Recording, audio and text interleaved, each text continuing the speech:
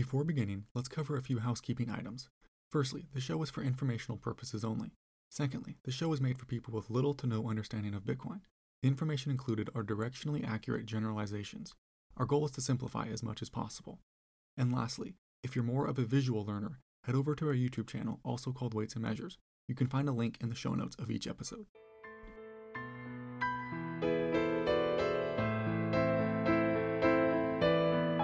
Welcome to the Weights and Measures podcast.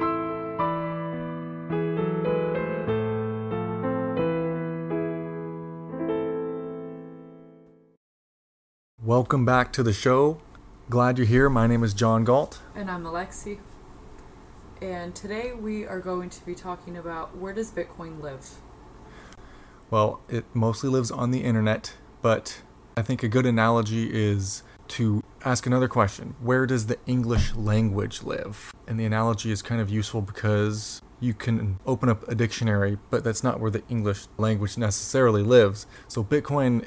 It's in our heads. It's in our heads, yeah. It's just the concept of Bitcoin, which is 21 million coins, proof of work, algorithm, and all the consensus rules, all the little rules of Bitcoin live in our head just like the English language protocol lives in our heads. The rules of Bitcoin and all the places it lives, so to speak, is mostly online. But the big caveat to that is 80%, roughly, I mean, it depends on your sources, but most of the Bitcoin community goes off the fact that 80% of the Bitcoin supply lives offline, that is to say, off the internet. So most of the Bitcoin, right now there's about 19.5 million total Bitcoin in circulation. That means around 17 million of it is in people's wallets offline. They're called cold wallets. And that can be in the form of it's on people's iPhones, it's on people's Androids, it's on people's laptops, it's on people's... Yeah, but how? How is it offline? How is something that originated and is mainly on the internet, purchased through the internet, how is that then taken offline and kept offline? And how do... okay, so say if I was to buy Bitcoin and put it offline, how is it there? Yeah, it's a bit of a trip. So, because if I was to go to the ATM and take cash out and bury it in my backyard or hide it underneath my mattress, I know that it's there. But with Bitcoin, I guess never see it. One thing to point out is if your debit card and your credit card and your wallet doesn't have, it's connected to a bank account that has digital dollars in it. Like, those dollars don't really exist either. They're just a digital ledger that the bank keeps track of. And so Bitcoin and the dollars in your bank account are both digits on a screen. Now, the question of how you can take the dollars, you can go and you can go to an ATM and withdraw, a certain amount. ATMs might block you. Your bank might limit how much you can take out and all that. But with Bitcoin, you can. So when you send Bitcoin from where you bought it, like an exchange or a website like Cash App or Coinbase or Kraken or any of those exchanges, when you send it to a wallet, what you are doing is your wallet, whether it's your iPhone or a thumb drive, you are generating an address on that device, and you are sending the Bitcoin from the online exchange to that wallet, to that address that was generated. And when you say it's on your iPhone, it's not like on Apple Wallet, it's on something different. Correct. You have to download certain apps. There's popular apps that are Bitcoin-only apps that are made for storing Bitcoin in a safe way. Okay, but it's still connected to the internet, so it's not actually truly offline, if you will. You can do it on an old iPod Touch that doesn't have internet or cellular coverage, but only has Wi-Fi kind of thing. There's all kinds of ways to do it, and people are creative with how to do it.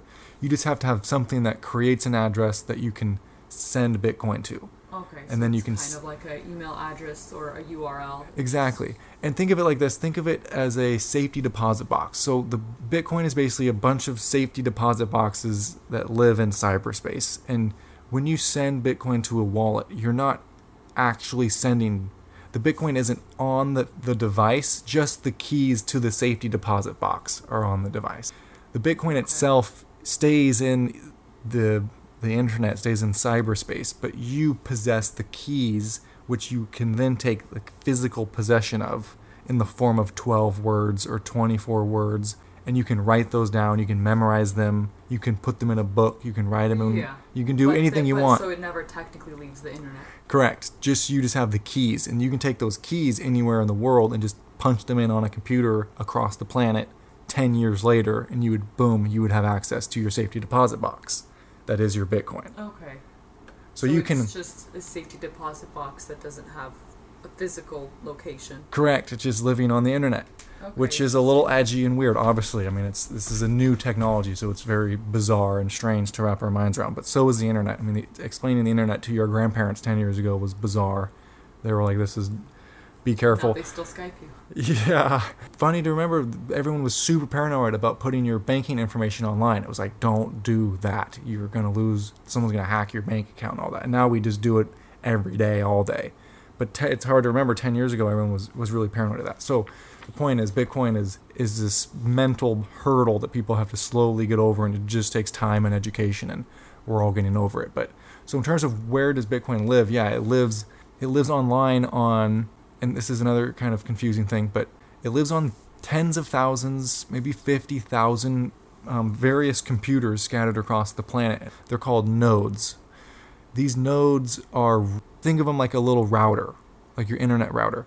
And all they do is run the Bitcoin software. So you have to download the software just like you would download Microsoft Word, or you download any app on your computer, whether it's a desktop or a MacBook, anything.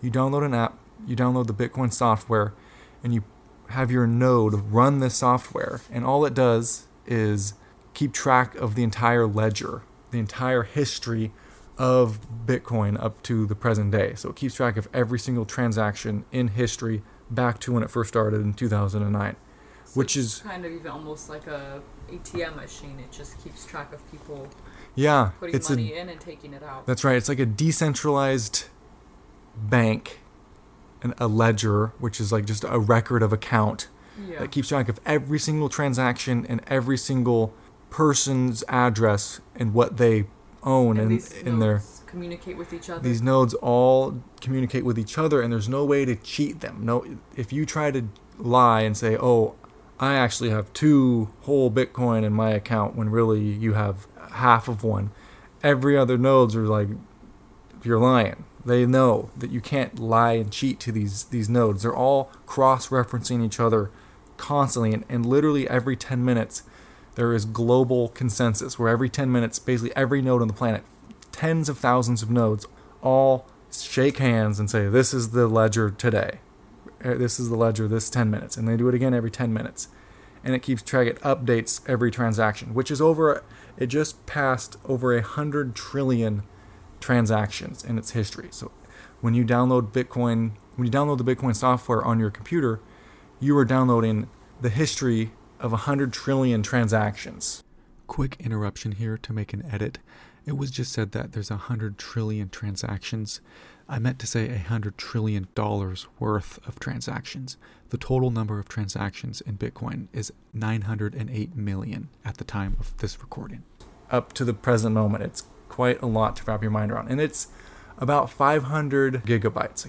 So it's easy on your computer. It'll take a couple days to download the whole thing, and then you have the history. The network. You have the entire history. That's right. That is right. There are 2 million Bitcoin that are online, which means they're on exchanges, which means they're on Coinbase, or they're on Robinhood, they're on Binance, they're on these huge exchanges they're just where people will go to purchase Bitcoin, and then they just leave them on the exchange. It's convenient to do that. Now, the risk with that is they can be confiscated. Someone in the company could disappear with your Bitcoin. You are trusting this company to be a good custodian of your funds, which most You're Bitcoiners, trusting them to hold your money for you. yeah, which is what most people Essentially. do with a bank, right? Most people just trust the bank to not rob you, and there's government regulation and laws to prevent that Yes. from happening. The Now, concern with Bitcoin is that there isn't any regulation or oversight. correct, there's just 50,000 nodes across the planet, all cross-referencing continuously, and the most powerful computer network in the world by a mile protecting it all. If you totaled up every supercomputer in the world, if you total up Microsoft, Amazon, every huge computer technology company in the world, and you took all their computer power and combined it, you still wouldn't be you wouldn't even be half as strong as what the Bitcoin network is. So the Bitcoin network has this huge amounts of energy that it's consuming, and that energy is protecting, it's like wrapping the Bitcoin network in a cyber wall of energy that cannot be tampered with. So rather than regulations and politicians who can change the law at any moment, you have a network, and basically an energy network of nodes and computation power that is protecting. It's a lot of work. It's a lot of words. It's a lot So of words. The nodes are just essentially computers. Yeah, the nodes. This is a pivotal moment in Bitcoin's history. It was called the block size war. This happened in 2017. The nodes and the miners had a fight. The miners wanted to make more money, and they wanted to change the rules to Bitcoin to allow them to make more money. The nodes said, no, we don't want you to do that. We want to leave Bitcoin as it is. And you're not going to... So how do they want to... What do the miners want to do? They wanted to allow more transactions. They wanted to let Bitcoin be quicker. They wanted to allow more transactions per second so they could make more money on the fees. Okay. And the nodes said, no, you're not going to do that. And they didn't let... The nodes won the Civil War and proved that the nodes are in charge of the rules here. The miners aren't setting the rules. They're just listening to the nodes. They have to subscribe to the rules that the nodes set. And this was proven there's no more doubt about who runs the network. So it's important that as many people as possible run nodes, and Bitcoiners are always encouraging people to run nodes because it reinforces these rules. And it gives you a vote, essentially. Exactly right. When it comes time to change rules. Yep, that's exactly right. And then so how does all this relate to the blockchain, which I'm sure Yeah. lots of people have maybe heard of? Oh yeah, the blockchain's a very trendy word. Most people don't know this. The blockchain is just a clunky old database. It was invented in the 70s and it wasn't used for anything. It was just kind of a pointless, useless database that it just didn't make sense for companies to use a blockchain. It was just really clunky and slow. What makes it clunky and what makes it slow? Well, it's the way it's designed. It really has one purpose that it's been used for, and it's to make a distributed ledger across a bunch of different individuals that can use it to reference and agree on.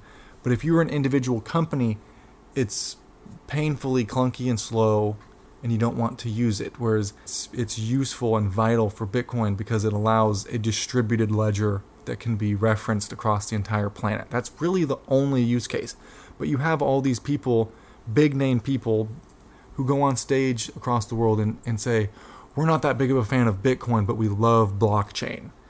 And the Bitcoiners have heard this for 10 years now, and they go, okay, do something with a blockchain then. And everyone says, oh, we're going to do something. And then they try to do something with it, and they're like, this doesn't make any sense. We'd be better off just making an Excel spreadsheet that can keep track of everything.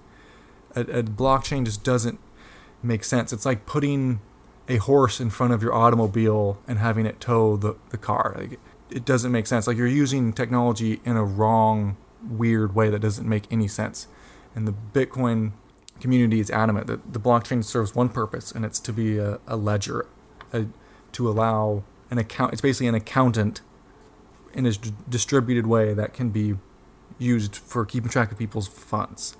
So a blockchain it's a very trendy word, and a lot of people misuse it, and a lot of people misunderstand it. So it's just blockchain equals ledger. That's all. That's its real and only purpose. Yeah, If you're gonna that's the best summarize way. it to the nuts and bolts. Yep, that's right. A clunky database that really has one purpose, and it's just to serve the role of as a distributed ledger. Which the early internet and even the internet now doesn't have much of a purpose for. Right. That's right. There's really been one successful use case. There's a lot of people who said, "Oh, we're going to put real estate on the blockchain. We're going to put food like potatoes." I mean, there was articles that Walmart was going to put all their produce on a blockchain, and then you could track where your cucumber came from and all this nonsense. And it just doesn't make sense at all. People try all these things, and they fail. So then, to kind of go back to earlier, so can Bitcoin work without the internet? Because I know that you mentioned that the keys that we have for the wallets is like our own personal code to access this digital safety deposit box that doesn't live anywhere. So without the internet, how will you ever be able to access your funds if for whatever reason, say the government woke up one day and said, no more internet?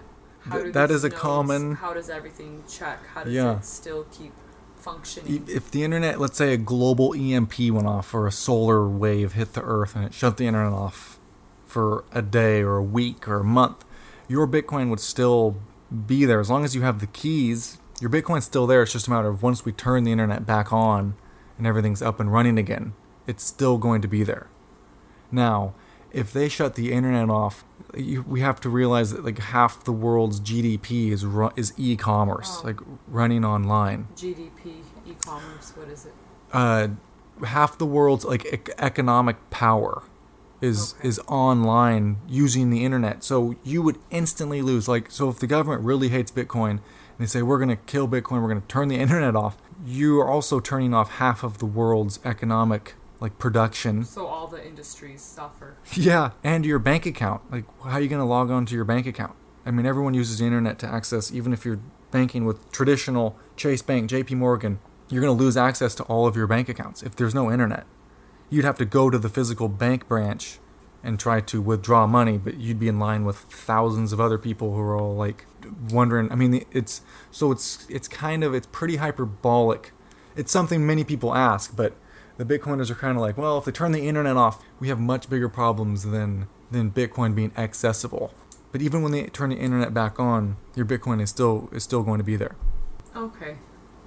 But Bitcoin transactions can happen since it's just information.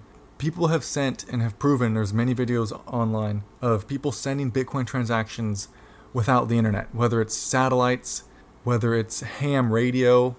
People have sent Bitcoin transactions bouncing information off of the moon onto another receiver in another country. People videoed it, and they successfully sent a transaction by reflecting radio signals off of the moon and back down to Earth. Yeah, it's just until you get internet, there is no confirmation. It would definitely slow and hinder things, yes. It's a reasonable assumption to make that the internet is going to continue. Yes. And that as long as the internet continues, it's pretty intricate part. It's kind of like ripping out the brain of humanity at this point. Yeah.